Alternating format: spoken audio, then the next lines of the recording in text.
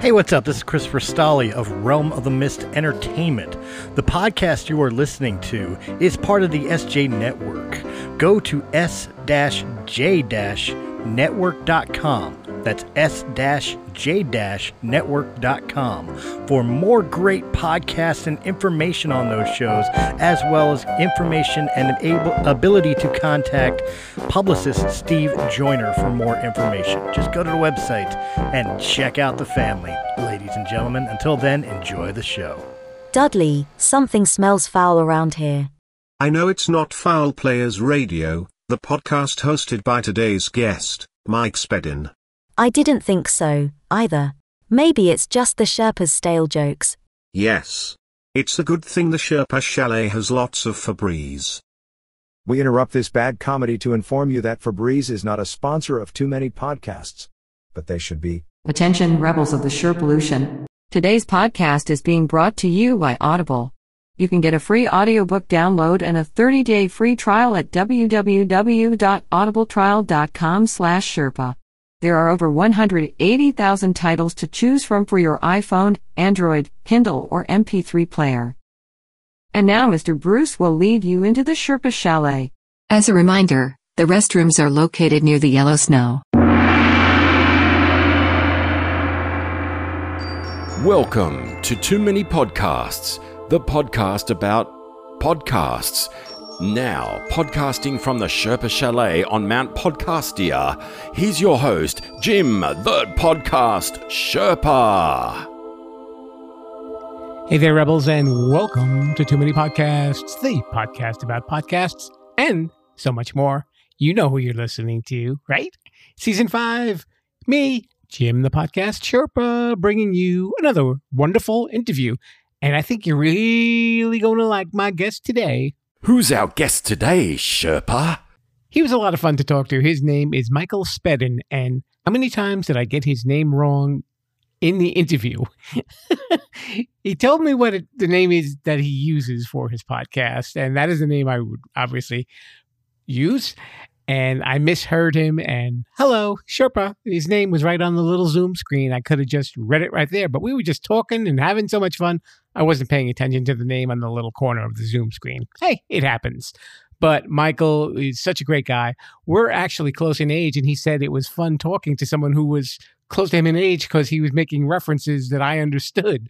And to return the favor, I actually appeared on his podcast called Foul Players Radio, and you got to check that out. That's a lot of fun on that show. Michael's a great guy. Had a super time on his show, and I think he had some fun over here too. Didn't even have to make him pay to come on it or anything like that. He did it absolutely free. Didn't charge him a dime. So if you want to listen to Michael's free interview on this show, have a listen. Hello, Rebels. I sense something foul. Oh, no, it's Mike Spedin from Foul Players Radio. He's my guest. He's a musician, a podcaster, and an actor. And we're going to be talking a little bit about his career so we can get to know him. So you guys might want to check out his podcast too. Mike, welcome to the Sherpa Chalet. Thank you so much. It's great to be here with you tonight. Greetings from Maryland all the way up to Long Island. Great to talk to you, and I appreciate you having me. It is a pleasure to have you here, sir. I always like to start things off by asking my guests to tell a little bit about themselves. So if you can. Okay, right now I'm the host of Foul Players Radio. That's F-O-W-L, like the bird. It's named after my murder mystery company called the Foul Players of Perryville. Perryville is where I live in Maryland. We're about 50 miles northeast of Baltimore. The reason why we make that pun, or whatever you would say it would be, for foul is because the town I live in is right on the Susquehanna River, which is known for its multiple species of waterfowl. They have actual waterfowl museums up here to talk about that stuff. So we figured it would be a nice play on words for foul play. I've had the murder mystery company for a couple of years now. We perform on boats and on trains, office parties and vineyards, and whoever will have us. I also am a musician. I right now have an acoustic duo that I've had for about 15 years, and we're kind of a comedy act, sort of similar to the Smothers Brothers. It's two of us. We play acoustic guitars, and the humor isn't as much with the banter banter between us as it is with the humor is actually in the songs. So that's called the Uncle Moldy Show, and we perform in the Maryland area a lot, sometimes in Pennsylvania too. Most recently, you may know me as the Viking in the J.G. Wentworth commercials. While we're riding around on the bus, I was the big Viking that came out of the back. You've also seen me this year on Kimmy versus the Reverend. If you haven't seen that movie, it's based on the unbreakable Kimmy Schmidt, and there's a scene where Kimmy and Titus, the two main characters, are way out in the country, and they come into a bar. There's a Leonard Skinner band there playing, and I'm the bartender in there. And, I won't give away the movie, but it's an interactive movie, but no matter what choices you make in the movie, you always get to see me. So that's the good part about it. It's not like that movie revolved around me or anything like that. We have been nominated for a couple of Emmys.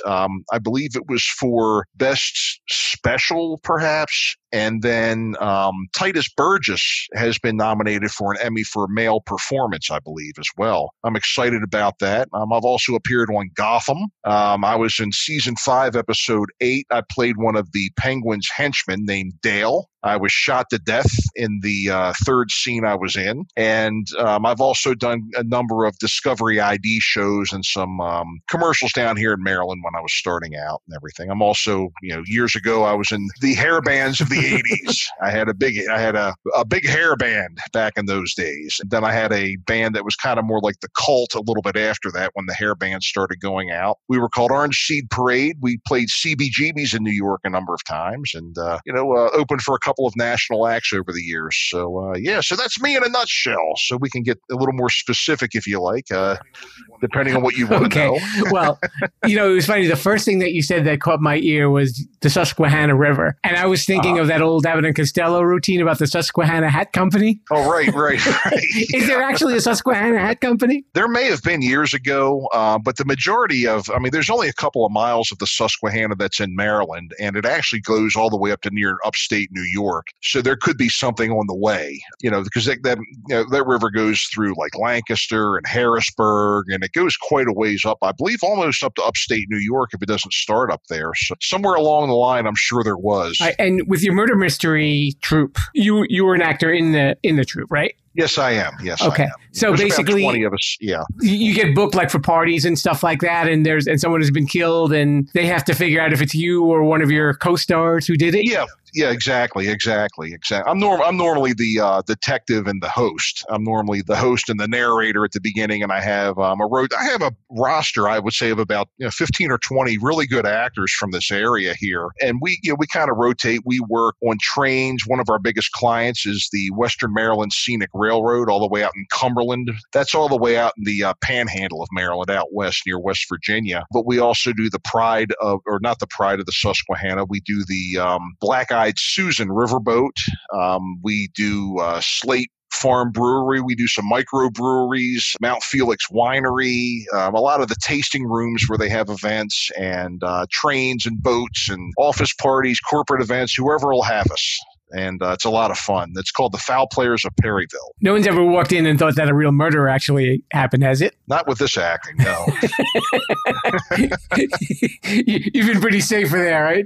Yeah. It's pretty safe. It's silly. The shows are they're comic. They're comedies, is what they are really. But there's a murder, a lot of laughter. We really have a good time with it.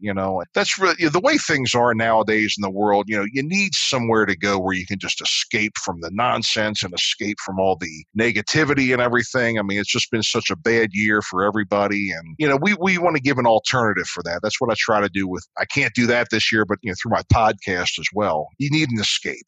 Sure. Yeah, we all need to escape and let our hair down for a little bit and relax. And as they say in the song, forget about life for a while, That if they want to let their hair down, what better guy to do it with than a guy who was in a hair band? Exactly. Yeah, we had some hair back in those days. I tell you, we quite a bit of hair back then. I run into the guys once in a while, and the hair went away for some reason. I don't know where it went, but not quite there anymore. And some of the pants and outfits we had back then, forget about that too. I think nowadays half of us could actually rip spandex, as stretchy and flexible as that was. Would have runs in it like pantyhose or something if we tried that stuff on now. It was really funny. Back in those days, there was so much was based on image. I can remember in the band I was in after Fritz's Dynamite, which was the band I was in the 80s. The band I was in the early 90s was called Orange Seed Parade. And we were kind of like if the Cure met the Cult, if you could kind of picture that. And it was right when LA was just starting to go away, but Seattle hadn't quite made its way in yet. So nobody really knew what the next big thing was going to be. So we were sitting in a club we were playing one night. It was me and a couple of the band members. And this guy came in. He was about 5'2", but about 6'1" with his hair. And he had on the Seinfeld puffy shirt. He had on like a handcuff belt, spandex. And his girlfriend was basically wearing the same thing except for a mini skirt. So this guy comes over to the bar, and he's like, "Hey guys, are you guys like in a band?" And we're like, yeah, we're playing tonight. And he's like, "Well, I've been in lots of bands. I've played all over the country, up and down the East Coast, and I've played in Florida, New York, and Delaware," or Delaware is what he said. And then he said, "I'm from LA." And his girlfriend looks at him. She goes, "You are not. You're from Pittsburgh." And then he goes, "Yeah, well, look at me. I should be from LA." And that was one of the dumbest things we'd ever heard. But, back in those days, it was just such a great time back then. Some of the things that went on in the clubs that we played at, actually one time we were filming a TV show. There was a cable access TV show called Rock Live. It was like one of those things on a Saturday night, like after Saturday Night Live was over, like real late, but it had all the local bands on it. We were, this hardcore looking gothic guys, and we had this cross that we would bring out on stage, and the singer would hang on it and swing on it because we were young and dumb and we just thought we were too cool for school. So right around the corner from where this nightclub was, it was called The Rage, was Baltimore's Block. Okay, the Block is the famous red light district in Baltimore, where Blaze Starr, you may have heard of Blaze Starr, the famous stripper. They had the movie about her years ago. Okay. All these strip clubs were there. So when the strippers weren't stripping, they would come around and catch a beer and watch the bands. Apparently, there was a girl who was a stripper who really liked that for some reason, and really liked our singer. And they were friends, but I don't know if there was a relationship or anything. Apparently, what was going on in this girl's life outside of, having this obsession with our guy on the cross, she had a roommate, and there was a bad relationship that roommate was in, and she apparently must have encouraged this girl to get away from a boyfriend who wasn't too good to her. Apparently, they broke up. The guy got wind of it, that the girl was encouraging them to do it, and he went over to their apartment and murdered her with a phone cord around her neck. Okay, well, we got accused of it. And the night that we were supposed to film Rock Live, Baltimore City Homicide showed up. Okay, so we come in, and it was like, and the actual show Homicide was being filmed in Baltimore at the time too. And we thought it was that. The guys were like, "We're with Homicide." We're like, "Oh, cool, we love that show." And they're like, no, this is the real Homicide. We need to talk to you guys right now.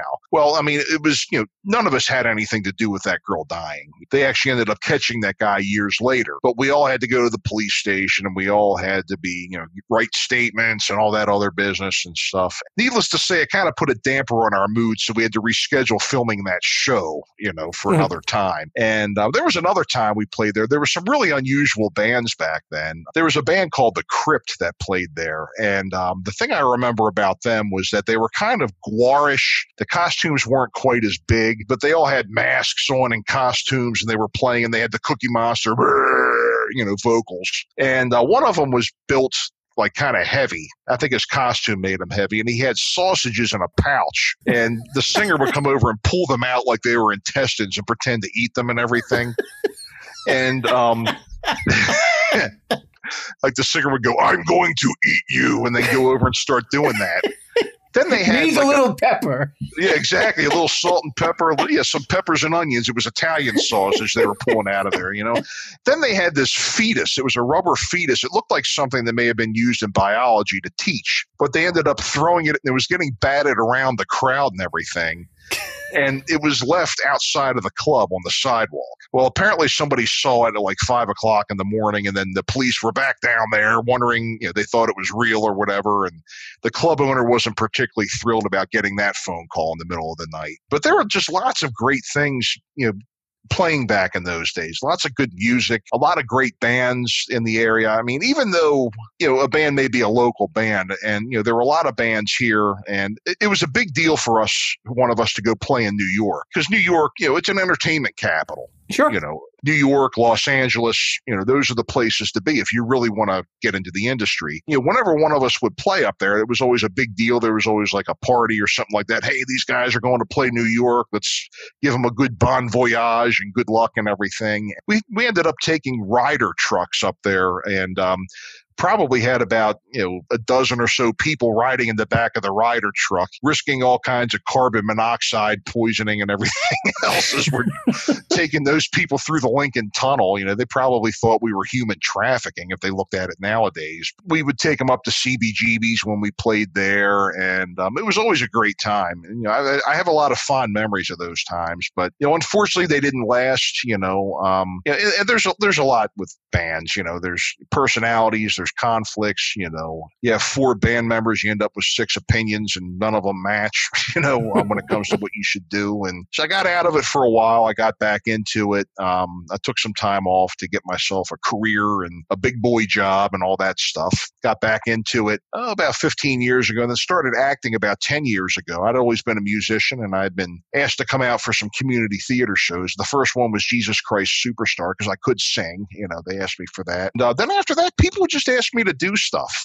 I'm a big guy, so I played a lot of the big guy or villain or scary people parts, and I guess with all the situations where there were the police showing up at some of the shows that you knew about, did that prep you for working in Discovery ID? A little bit, yeah. I mean, some of these shows that I've, that we've had, there's always, I don't think there's a way to get away with murder at all. Because it seems like when you watch these shows and they reenact these murders, I guess there are a lot of them out there that are still unsolved. But it's like, there's always like this dead giveaway that some bonehead didn't think to do before they actually committed this crime, And actually, it's a good thing that they were boneheads, because then justice was served. But you look at these things, and I'm like, how dumb are these people? First of all, to commit murder makes you a horrible person. But then just the stupid ways they try to cover it up, it's really something else here. Yeah, I enjoyed, I was most recently on a show called Dead Reckoning that aired in July or June. This summer's been such a blur. It's terrible, isn't it? I believe it was on like the beginning or middle of June. And I had a small part in that.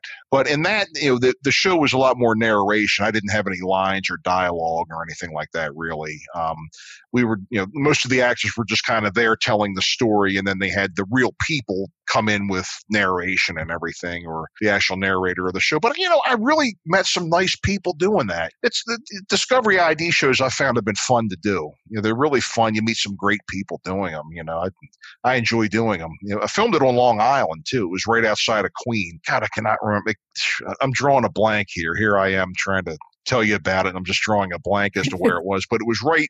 I guess there's Queens, and then there's actually like the Long Island part.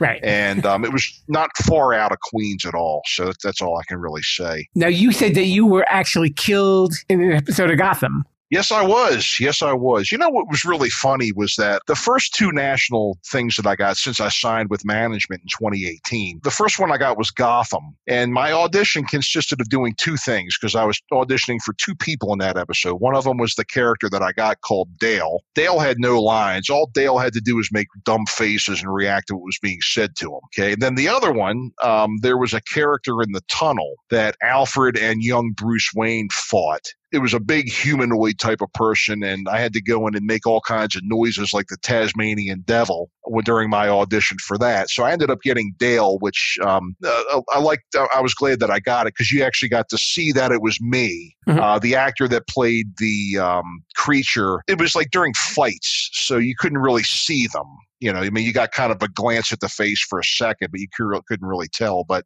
I got the part, and I got to work with not only great actors, but just really great people. And the whole, the hairdressers, the makeup people, the stunt people were just absolutely wonderful. I mean, with that being my real first trip to the dance, so to say, it really made things a heck of a lot easier. I was killed by Mr. Penn. The character's name was Mr. Penn, and he was played by Andrew Sellon, who had been recurring on the show for a couple of seasons, and he actually turned into the ventriloquist. So I'm not sure if it was him or the dummy that actually shot me. I think the dummy actually kind of took over his mind, and he shot me, because I was supposed to be the muscle that was there, and I was the henchman for Oswald Cobblepot, played by Robin Lord Taylor. Another person who was in the scene that I did was Ed Nigma, who was played by Corey Michael Smith. All three of those guys were just great to work with. It was a lot of fun we had. When I first came into the scene on the show, I was supposed to be kind of like a big dumb guy. So they kind of gave me like ill-fitting clothes, like, high waters and short sleeves, and, the sleeves were too short. Mm-hmm. And I was carrying this tray of food. Now, I was supposed to have been bringing in their lunch. One thing that I thought was kind of interesting was that there was actual real food on the tray. It wasn't prop food or fake food. It was grapes, and then it was, I think, a tin of anchovies and a tin of sardines and some smelly cheese. So I'm holding it, waiting to go in. We make our entrance, and I'm there. Robin Lord Taylor was right ahead of me. Now, I'm 6'6", and I'm probably a good foot taller than he is. So where I was holding that tray was like nose level for him. So I'm standing behind him, and he turns around to say something to somebody that was, in the tech crew or something. And his nose was right above the sardines. And he looks at it and he goes, "Oh, man, what the hell?" And I started laughing, and he started laughing. He says, "Do you eat this stuff?" And I said, "Well, once in a while I get some sardines. Every couple of years I get anchovies on my pizza, but it's not a habit. Definitely not date food, And we both started laughing at that. They were all just very friendly and nice to talk to and work with and everything. Just with people being friendly and stuff like that, it really put my mind at ease. A couple of people that were on the technicians, had worked in or actually came from my hometown too, which was nice. They heard me talk, and they said, "You're from Baltimore, aren't you?" And I said, "Yeah." And so they're like, "What part?" And I said, "Yeah, I grew up in Dundalk, a suburb outside." They're like, "Oh, okay, here's where I grew up." And we got to talking about that. So it was really great, just a great experience. And actually, the director, Ken Fink, had directed a lot of Homicide episodes too. It was kind of a Baltimore thing there that day. Do you have a secret to a good on-screen death? Oh, a secret to a good on-screen death. Well, I have a secret to a lot of good on-stage deaths, because there are times when I was doing my comedy act with the Uncle Moldy show, people didn't think we were funny. So I know how to do that pretty well. I just basically fell the way they wanted me to fall. There was a stuntman that coordinated the whole thing. And actually, they had me fall on mats. Then they made me up while I was laying there dead. They did the blood coming out of my mouth, and there was the blood on the floor, and they just made me up and told me to lay still. Just wait for the bang, and then, don't fall before the bang. And they squibbed me too. They had like a little explosion come off of my back that, like, to make it look like the bullet went through me and out the back of the jacket. So that was it. Just pretty much listen to your stuntman is really the key to a good death. And don't piss off the director, or else you'll have a real death, I think. Or you'll die a little bit sooner than you expect. Yes, sir. Yeah, I know. How did you get involved with the J.G. Wentworth commercial? I mean, everybody knows those commercials. They're so they've become so iconic in a short period of time. Yeah. The J.G. Wentworth commercials have been on probably, for a good 15 years now. And I just, my manager sent me an audition. It was up in New York City for, the J.G. Wentworth commercial. And they took us in by groups, because you see how it goes. They call it the bus opera. So one person sings, then the next person sings. It's usually male, female, male, female. Then at the end, here comes the Viking to sing the big part. And that was a really fun shoot. I got the part. They brought us in groups. There were a lot of us there, quite a few people. I think there was probably a group. I think they had us maybe in groups of like 8. do it. And there were a lot of people in the waiting room for that day. And then once I was notified that I got the part, I booked it, and it was filmed in Stamford, Connecticut. And we were actually on a rented city bus, and we drove around Stamford, Connecticut all day playing that song and doing our parts. And one thing that was kind of fun about, or kind of strange about that, or had me worried, again, I'm 6'6", so if I stand straight up and down on one of those buses, my head touches the ceiling and my feet are flat on the floor. Now, the horns that I was wearing, the Viking helmet horns, were another 8 inches. So that's 7'4" right there. And then there were lights and stuff up in the ceiling and everything. They had light things, attached up there, to put good lighting on us and everything. When we're driving around, and before my part came up, where I would come around and, do my part, I was standing in the well that leads down to the doorway in the back. And then I would have to come around. But I had to kind of stay squatted down when I made my entrance and everything to be able to stay, like, A, at the same height of everybody else, and B, to not be banging my horns on the lights and everything like that. So I had to stay kind of squatted down when I did it. And we filmed that for a good while. And I tell you what, man, I had buns of steel at the end of that shoot. I got a great quad and rear end, and what was that, quadriceps or gluteus or whatever it is, I had legs and buns of steel after that, brother. You probably worked all of them. Yeah, but I got to tell you one thing. The production company people were absolutely wonderful. It was Crab Meadow Films. They were absolutely wonderful. I was concerned though, because I did hear them say, I thought I heard somebody say, "Did you see how tall that guy is? How's this going to work?" And I was like, uh-oh, I hope I'm not getting sent home. I was maybe a little overreacting to that, but, I met some other people that were in the cast that I've had 3 of them as guests on my podcast. Mike Funk, Lothair Eaton, and Natalie Vero. They were, Mike Funk was the construction worker. Lothair was standing in the back of the bus, and Natalie was one of the ladies that was sitting off across from the construction worker. We all really got along. There was no negativity on that set. There was nobody that caused problems. Nobody was unprofessional. Nobody was, rude or uncooperative or difficult. And, we worked together. Then we had breaks together, and we ate together, and we laughed. And it was just a wonderful, wonderful experience, with some great people. I'm proud of that commercial. I really am. And proud of the people I worked with on that. That's great that you've had a lot of positive experiences working in television. I know, because sometimes it could be a little bit of a powder keg sometimes, but I guess if you're working with the right people and everything just goes right, and it makes it an easier day for everybody. I have to say I've been blessed so far. I don't have the longest resume, and, a lot of the things, that I have on my resume are local and regional things, and everything like that. But, the Kimmy Schmidt movie was absolutely a wonderful experience too. I got to work opposite Ellie Kemper and Titus Burgess, and the two of them couldn't have been nicer. Also, Paul Laser was there from Silence of the Lambs. He was in our scene as well. He was the guy from Silence of the Lambs that knew all about the Beatles and the Bugs, if you remember the movie. He was one of the guys that was playing chess with the Beatles when they went down to ask about what the bug was they found in the girl's throat. He was a really nice guy too. And I got to meet Tina Fey. I got to work under her. She was the executive producer, and Claire Scanlon was the director. And that was really a fun day as well. Everybody was just as nice as could be. And it was a funny scene that we did, if you've seen the movie yet. It's really a fish out of water scene and everything. Well, the whole thing is the whole show is a fish out of water show. This was even more of a fish out of water scene that I really think was one of the strongest scenes in the movie. I've gotten a lot of good feedback from people, not just because they're my friends too, but just that they thought the movie was good and they really had a lot of fun watching it. They can see that on Netflix? Mm-hmm. Oh, yes. Sorry. Yeah, you're allowed to drink on the show. It's okay, Michael. Okay. Yeah.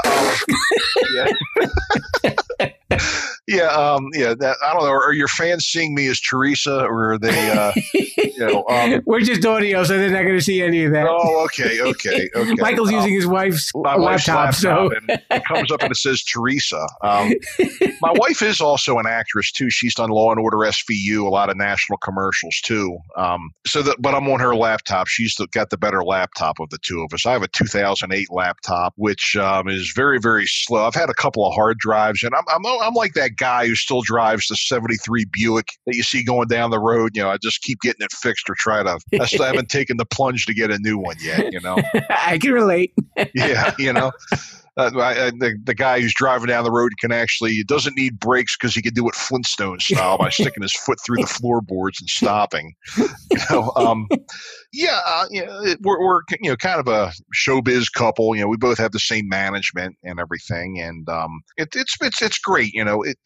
I think if you're in this business, you've got to be with somebody who's in this business, because people who are not in this business just don't get it. They don't get the times that you have to dedicate to rehearsing. They don't understand, the audition process. They don't understand the constantly having to audition over and over and over again and doing this and doing that, and the things that you really have to go through.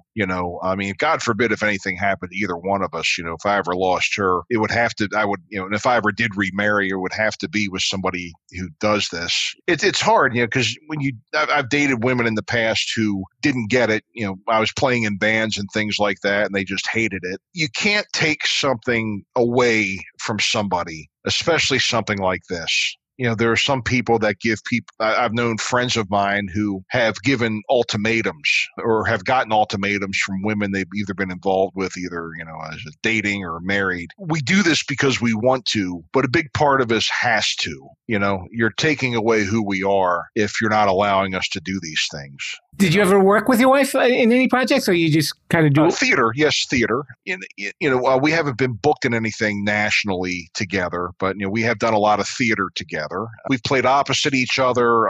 We've done children's theater too. That's actually where we met, was at the theater. The first theater show I did with Baltimore Actors Theater was Jesus Christ Superstar. The first time we did it, the theater did it, was in 2011. I played a Roman and I played a part of the ensemble, the Apostles. And she played Mary Magdalene, rotated that with another actress. She also helped stage and choreograph the whole thing. And we met then and became an item. And we've done quite a few shows and a lot of children's shows together too. We have a lot of fun doing those as well. But nothing that we've never booked anything together through our manager. And she does our murder mysteries too. Yeah. Yeah. We have to talk about your podcast, Foul Players Radio. Yes. I started that a number of years ago just because I like hearing about people's journeys.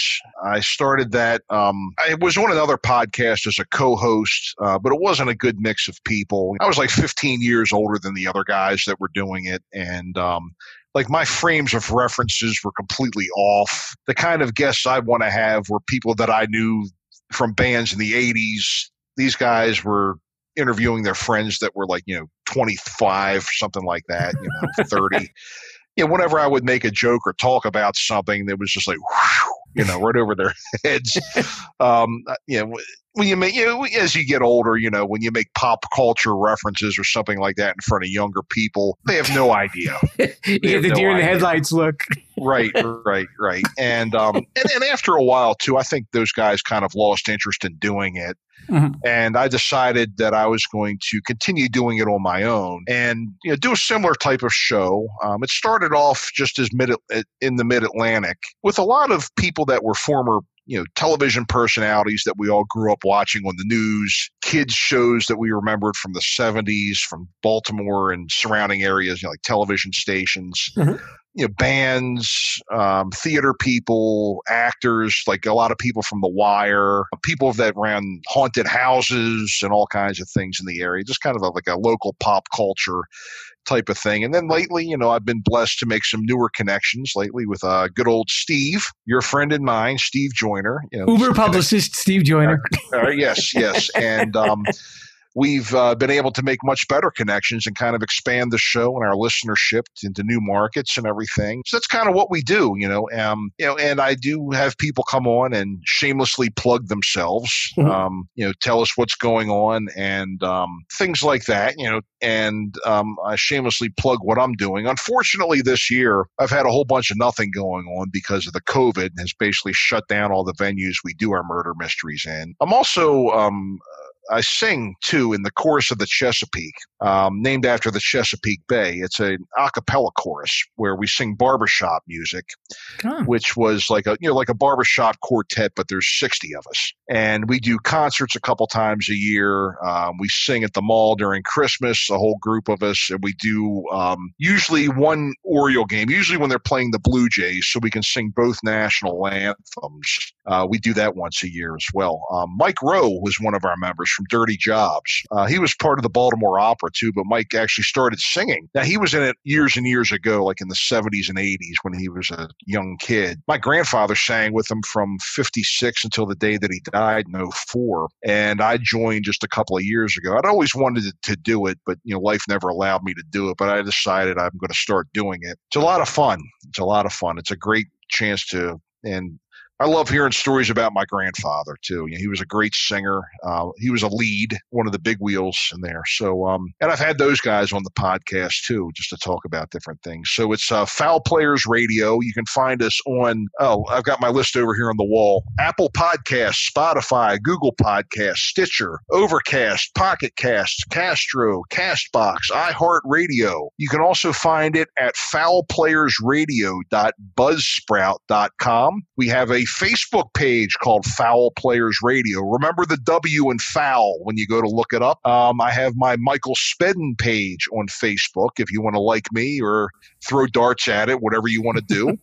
I have my Foul Players of Perryville page on there, and you can check that. Again, there's a whole lot of nothing going on right now with that. We also do have a website called thefoulplayersofperryville.com. You can go on and look at pictures of our performances, and my contact information for that, you can call me at 443-600-0446 or foulplayersofperryville@yahoo.com for bookings, and once this COVID mess is over. So, yeah, those are all my plugs. And all my shameless self-promotion here, He even beat me to it before I even asked him, but that's okay.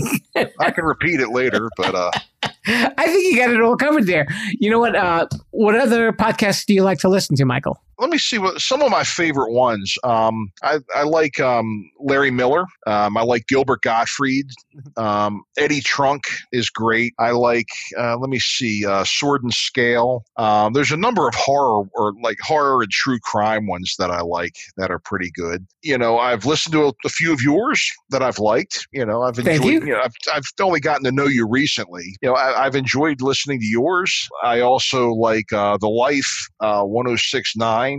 Done by Don Smith, who is part of our hangout group here. There's a lot of great ones out there. Let me see some other ones I like. There's a couple of them that are true crime. I've been so busy working on my own that I forgot the name of a couple of them that I kind of got into a little bit.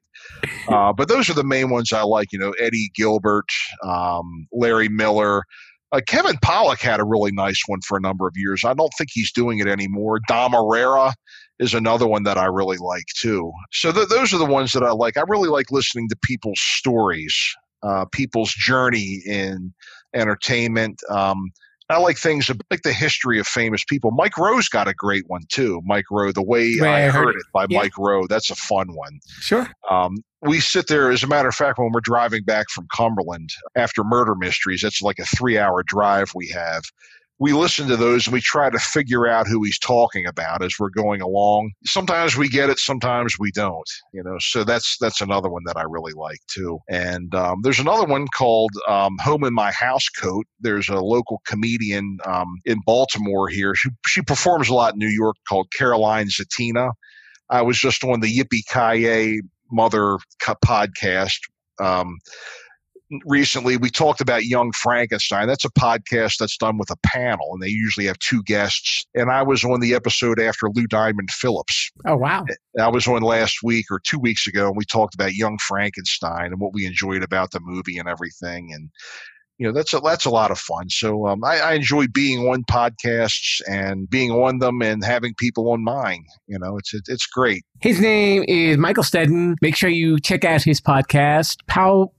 How about Foul? Foul, yes.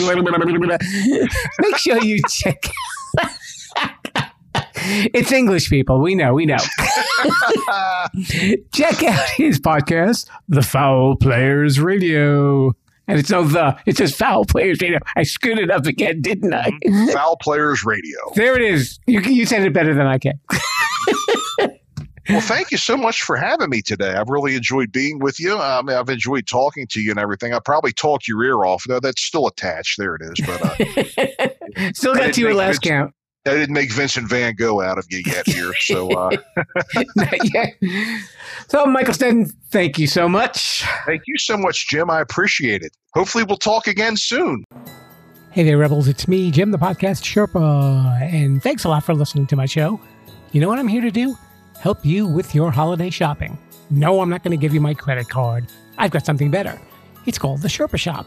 If you go to my website, sherpalution.com, on the About page, you will see a link that will take you to a shop that connects to over 100 websites. And you can buy all sorts of stuff online. And it'll definitely make your holiday shopping so much easier. That's not enough? Okay, how about this? Check out my other podcast, The Expert Factory. And there is an episode about using online shopping apps. They can save you money and maybe even make you a little money, believe it or not. So have a safe and happy holiday season. Viva la Sherpalution, everybody. Let's get back to the show.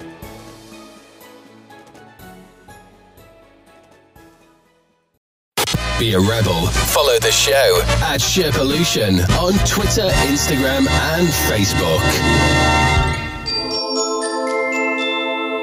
And now it's time for Sherpa Suggestions.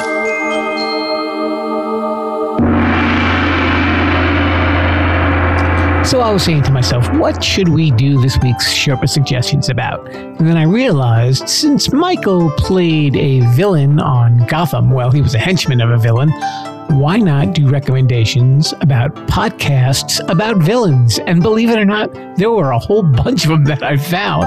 So I figured I'd throw some titles your way, just in case you like exploring the dark side.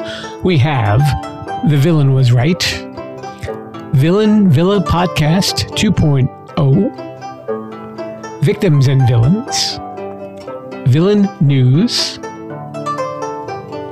Superhero Villain ENT, Villains Never Sleep, the Dapper Villains Podcast, and of course, one of my personal favorites with the best title, we have Chillin' with Villains. And word of advice from the Sherpa, don't be chillin' with villains if they're illin'. Yeah, I know my doctor told me, don't use hip-hop speak, please.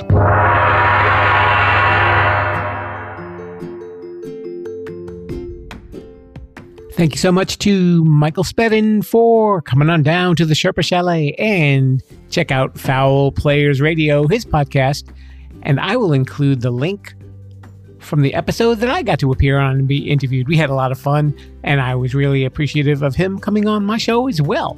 Hey, coming up on Friday, I've got an interview with a guy named Midda Goodwin. Midda, what an interesting first name, and what an interesting guy. He was a concert promoter for the Warped Tour, and he ran for president while doing so. I'm not making this up. I think I must have said this several times.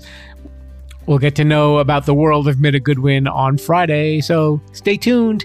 And hey, if you're liking this show, please leave a kind review on Apple Podcasts, Stitcher, or iHeartRadio. Spread the word about the Sherpalution. Hey, Mr. Bruce, have you ever played a villain? Nah, you're too much a good guy. Although I think you ate the last chocolate chip cookie. But I'll forgive you, sir. So if you don't mind holding the door, I'll consider it's even. Okay? Thank you, sir. Okay, guys. See you Friday. And viva la Sherpalution. Thanks for listening to Too Many Podcasts. Please disperse. You can go home now. I said you can go home now. Viva la Sherpalution. Viva la Sherpalution. Yeah, I'll come back now, you hear?